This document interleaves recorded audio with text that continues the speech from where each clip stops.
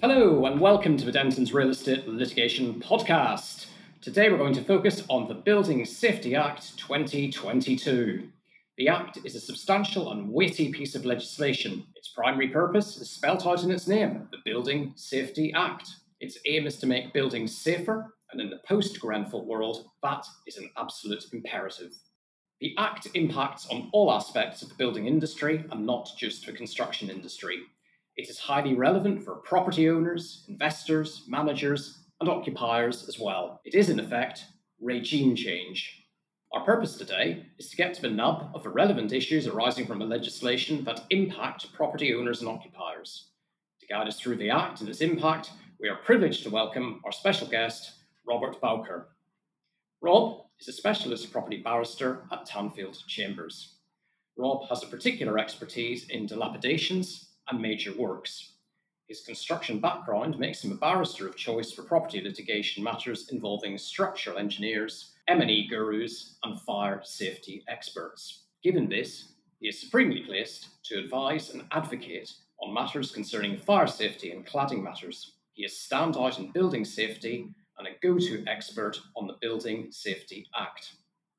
Who better then than to shine the spotlight on the seminal act, Rob Bowker. Asking Rob the key questions today will be our very own Thomas Nolan.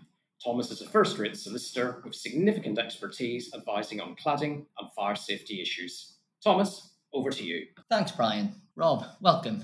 So, just to kick us off, can you give us a brief overview of the Building Safety Act? What are the key provisions that are in force? So it's a big act. It's going to be introduced bit by bit.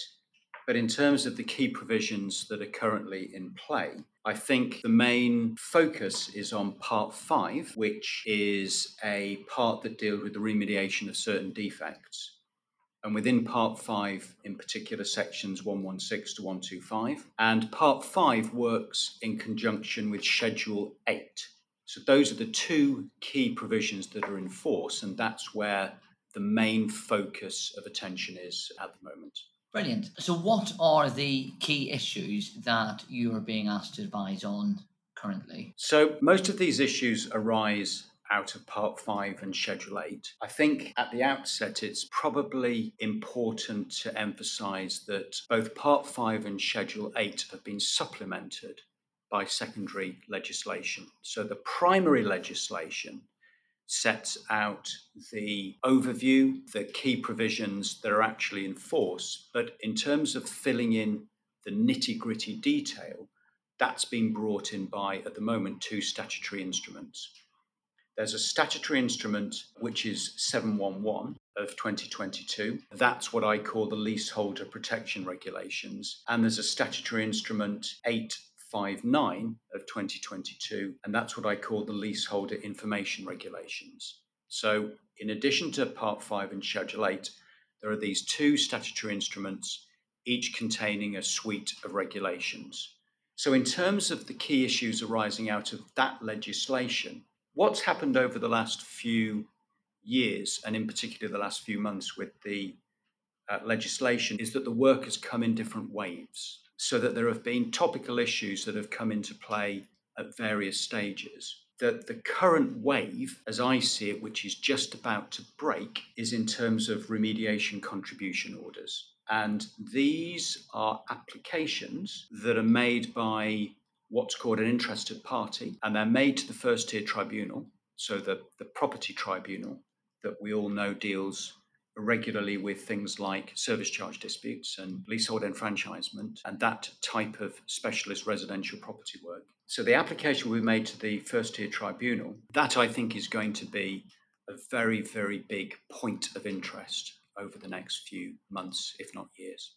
So who will be on the receiving end of these remediation contribution orders? So there are two types of application. There's a remediation order itself and a remediation contribution order. So the remediation order is effectively an application for a statutory mandatory injunction or an order for specific performance. So it's forcing a party to carry out works. The remediation contribution order, as the name indicates, is for a contribution, so it's for money. And that's where I think the majority of the work will be over the next few months. So what will happen is that the interested party, and there's a list of who might make the application. The interested party makes the application, fills in the form. There's a standard form that's been produced for use in the first tier tribunal. And then the respondent is the person from whom the applicant is asking for the money. And that, in a very simple way, is how it's going to. So the Act actually prescribes who could be liable pursuant to a contribution order. Yeah, so it's important to distinguish between who might make the application and against whom the application might be made. Under the legislation in Section 124, the interested person, so the person who might make the application, is either going to be the Secretary of State, so that's the minister, the regulator, so that's the regulator that's been set up to regulate the industry by the Building Safety Act, a local authority, so that could be a council, a fire and rescue authority, so the fire brigade, a person with a legal or equitable interest in the relevant building or any part of it. So that could be a landlord, it could be a leaseholder, or it could be, in the case of a tripartite lease, a management company. It probably couldn't be a right to manage company, because that is an entity that doesn't have a legal or equitable interest in the building because it's appointed by statute to carry out management functions. Or the final category is any person prescribed by regulation. So regulations could be introduced at some point by statutory legislation to provide another category or categories of interested person. So, for example, an application might be made by a management company, which is a party to a lease, against, for example, the landlord, or against an entity that's associated with the landlord, if the landlord is part of a landlord's group, or perhaps against a developer, so that the party that originally constructed the building. So you can sort of see how this is going to pan out.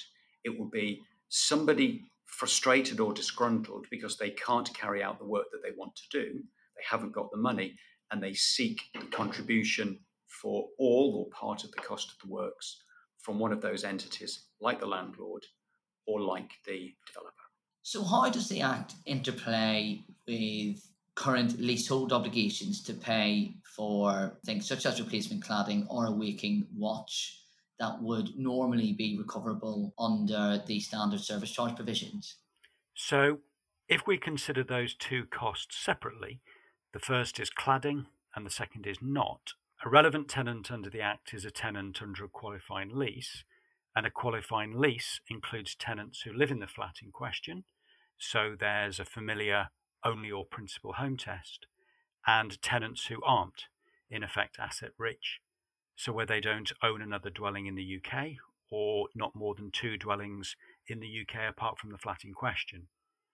The Act's designed fundamentally to protect people who live in their flat and who aren't asset rich.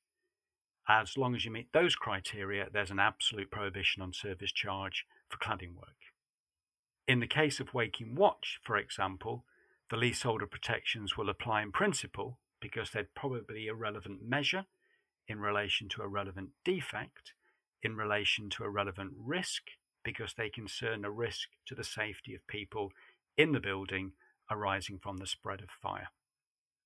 Schedule 8 contains the various leaseholder protections that relate to both cladding work, and that's tucked away in paragraph 8, and non-cladding work.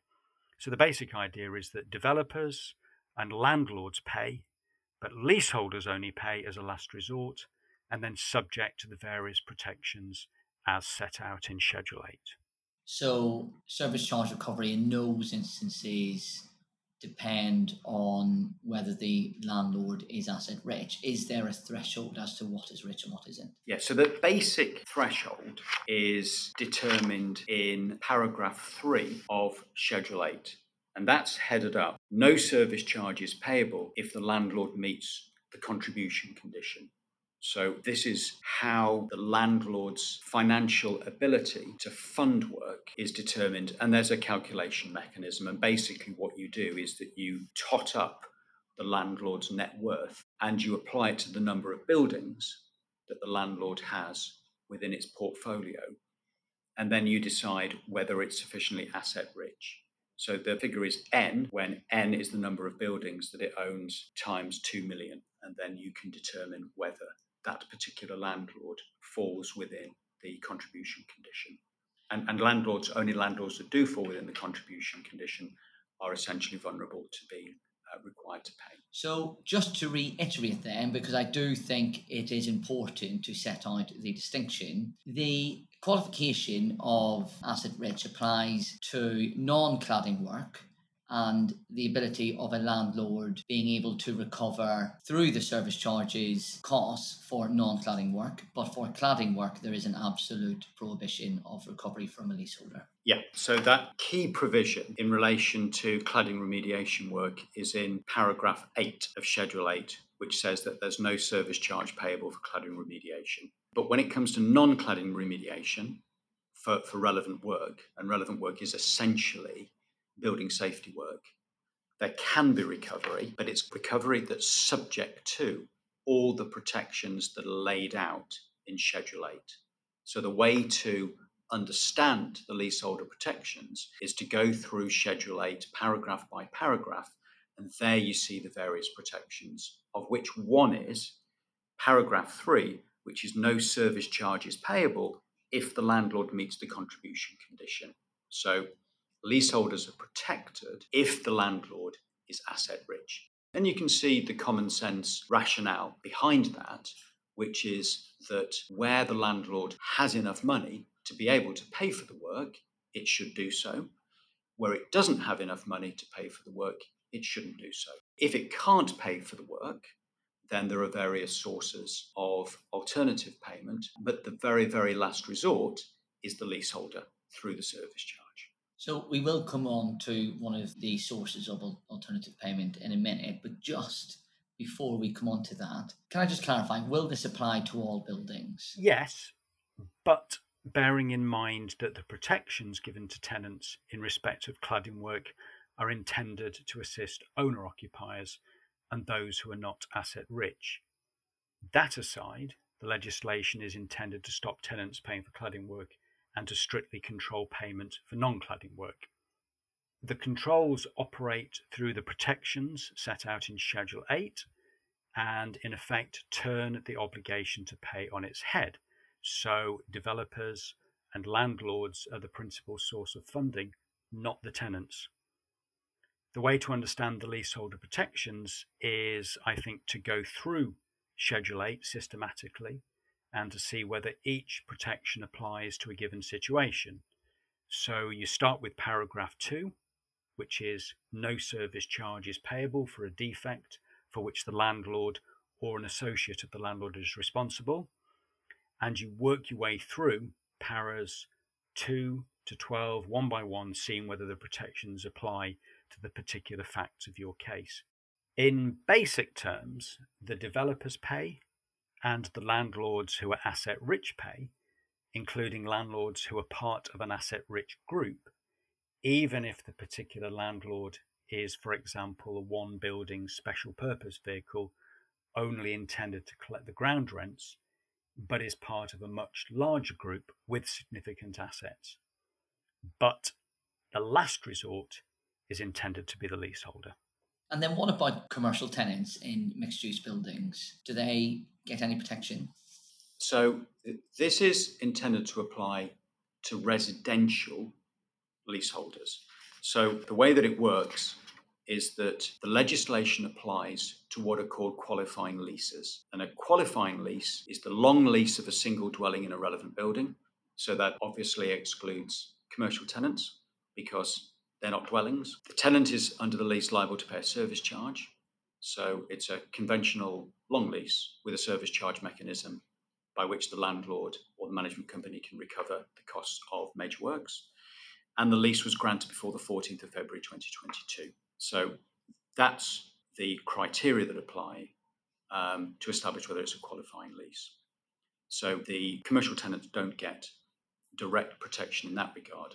But there is an important provision within Schedule 8 that does give indirect protection to commercial tenants, and that's this. If the landlord or the management company cannot recover through the service charge the full amount of the cost of the work, that additional cost can't be sought against the commercial tenants. So the commercial tenants are protected in that they can't be forced to pay the top-up. That's the way it works to their benefit.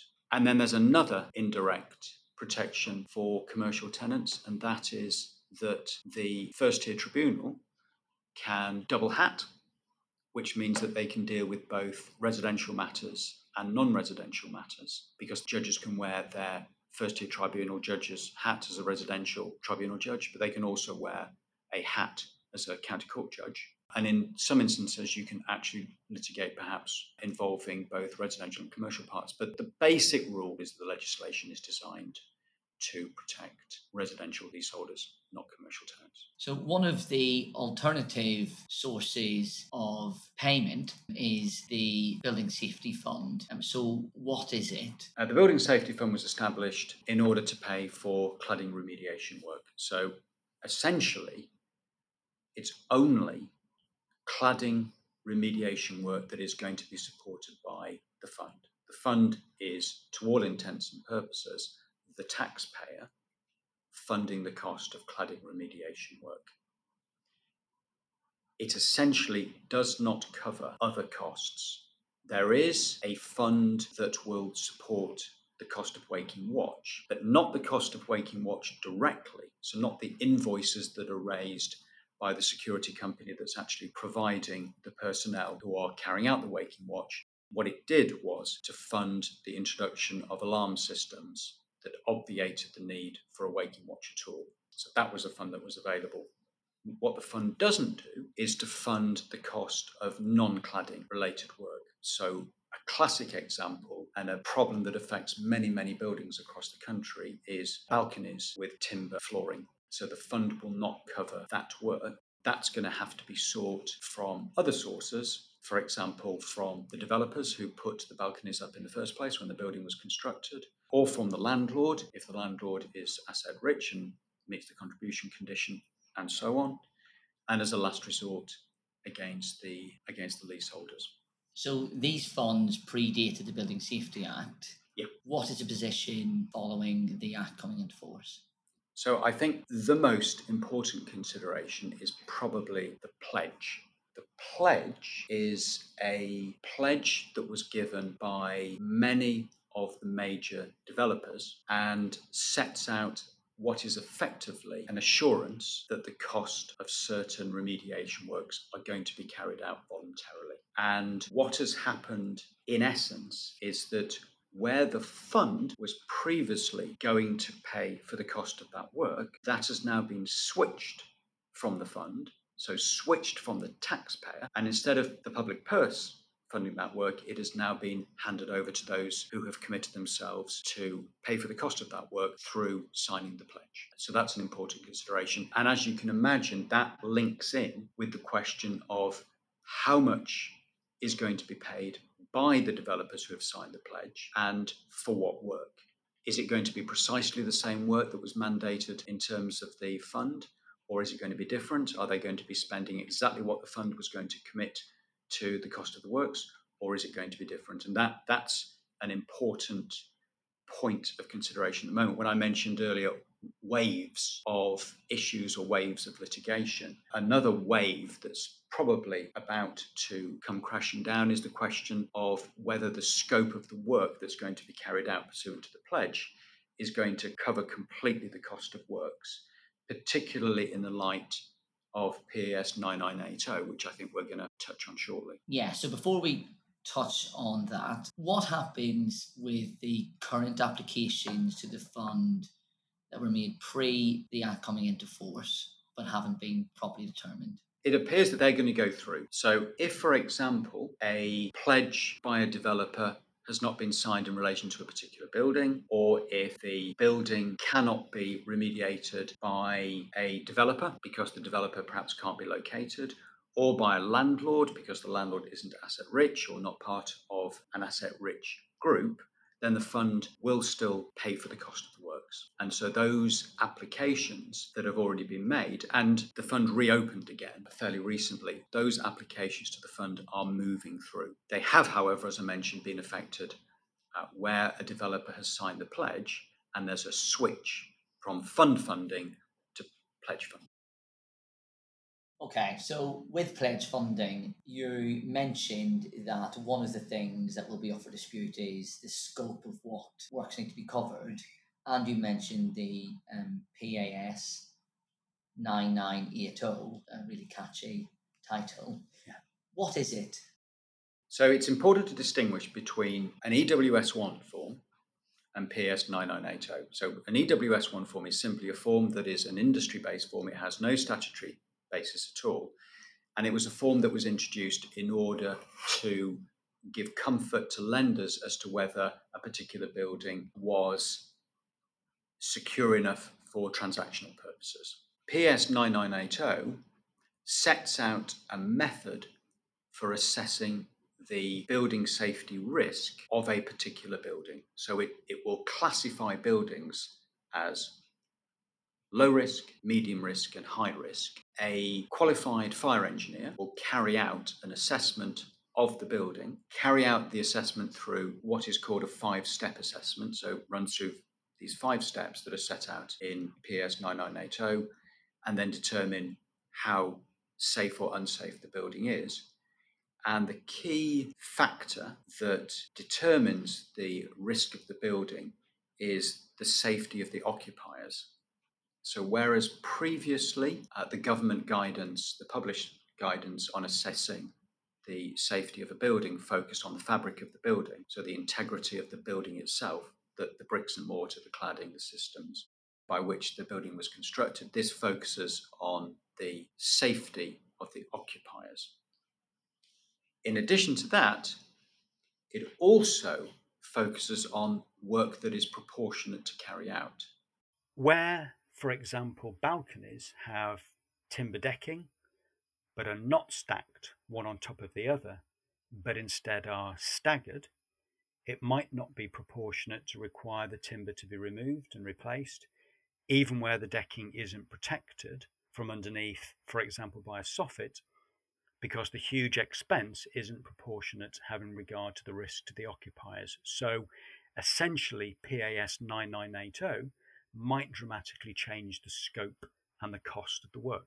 So whereas previously it might have been necessary to spend £1 or £2 million changing the timber decking on the balconies, a holistic assessment under PS 990 might come to a different conclusion. So where this has an effect on funding is that if you're a developer who signed the pledge, you will want to carry out or have carried out a PAS 9980 assessment to decide exactly how much you're going to spend and what you're going to spend the money on. That means delay, because as a signatory to the pledge, you may well want to say, well, hang on a minute. We've previously determined that this work needs to be done, but now we've carried out a PAS 9980 assessment. It actually seems different. Whereas previously £10 million needed to be spent on the building, we've now carried out a more proportionate assessment, and our fire engineer says that it needs to be X work rather than Y work, and that's going to come in at £7.5 million. So obviously, a developer is going to want to carry out a 9980 assessment to determine precisely what work needs to be done in accordance with that assessment. That's all leading to delay and to some extent to frustration. And when I mentioned one of the waves of litigation might be applications for remediation contribution orders where it's been perceived by leaseholders that there's been an unnecessary delay in carrying out the work. From the perspective of the developer, they will see it as a necessary delay in order to carry out this new form of assessment. And one of the problems with carrying out the assessment is that there are a small pool of qualified fire engineers able to carry out the assessments, which again means delay, which again means frustration on the part of leaseholders. So how do you think the Act will play out in practice? So I think that there are going to be lots of mistakes in the certification process. The certification process is difficult, it's time consuming, but the time constraints under which particularly a landlord has to produce its certificates is small. The consequences of getting your certificate wrong are serious because they effectively put a stop on your ability to recover for the cost of non-cladding work. So people are going to be dealing with mistakes in certificates, I think, for the next few months and years. That's the first thing. Secondly, I think that there's going to be a lot of secondary legislation introduced, which is going to be difficult, complicated, hard to interpret, and leads to possibly litigation in the first tier tribunal. And then finally, I think that the work will get done and it will be paid for, but I think not as quickly as people perhaps expect. So just to summarize, certificates, lots of mistakes; secondary legislation, lots of complexity; and thirdly, the work will get done, but I think and paid for, but I think more slowly than people expect or hope for. So finally, then, what would be your 3 takeaways for clients? I think the first takeaway is not going to be popular. I think that whatever your position, whether you're a developer or a managing agent or a leaseholder, whatever your interest in the Building Safety Act, I don't think you can avoid committing an hour of your time to read through Part 5 and Schedule 8 and reviewing the 2 key statutory instruments. It's time that you will never get back, but it's an hour that's really, really worthwhile. Even if you read them and think that it's gobbledygook, at least you'll have familiarized yourself with the way that it's set out. So, point 1, I don't think you can avoid reading the legislation. And it's much better to look at the legislation than it is to read anything that's telling you what the legislation says. So the legislation itself. I also think related to that is keep an eye on FTT decisions. So keep an eye on the government website that produces the first tier tribunal decisions. And there are quite good search mechanisms through it. So if you put in remediation contribution order or you put Building Safety Act, you come up with the cases that have been decided. So keep an eye on the tribunal decisions that have been published. So that's the first thing. The second thing, in some ways, contradicts. The second thing is that the government has produced a lot of guidance notes, guidance material on the legislation. So in addition to looking at the legislation itself and the FTT decisions, I would recommend downloading and having on your desktop or your laptop the government guidance on each of the major points of the legislation. So for example, there's a guidance note called Building Safety Leasehold Protections Guidance for Leaseholders. It runs to 5 pages and it was published on the 21st of July this year. That's an ideal starting point to help you to understand exactly what the protections are. So you start by looking at Schedule 8, the actual legislation, but you back it up with looking at the guidance notes, and they're really helpful. And then the third thing is that I would keep an eye on the government's legislation website so that you know when the various statutory instruments are being passed, so that you keep updated with the legislation as it comes through bit by bit.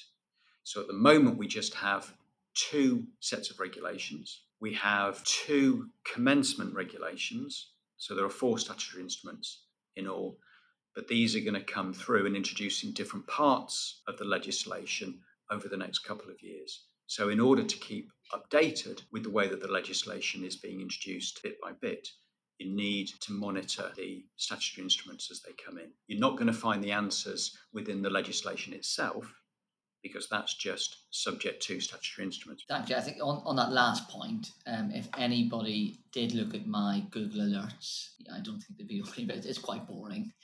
It's things like Building Safety Act. So, yeah, I think that's a really, really good point.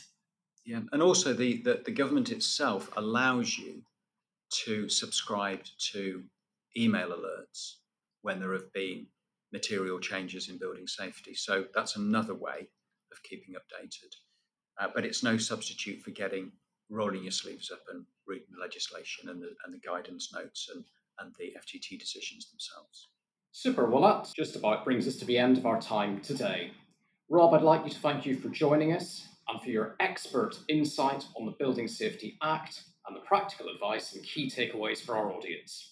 We will all be closely watching how this profound and significant act and secondary legislation embeds itself into industry and is ultimately shaped by law and by practice. Thank you for listening. My guests have been Thomas Nolan and Rob Bowker, and I hope you have enjoyed today's Dentons Property Litigation podcast.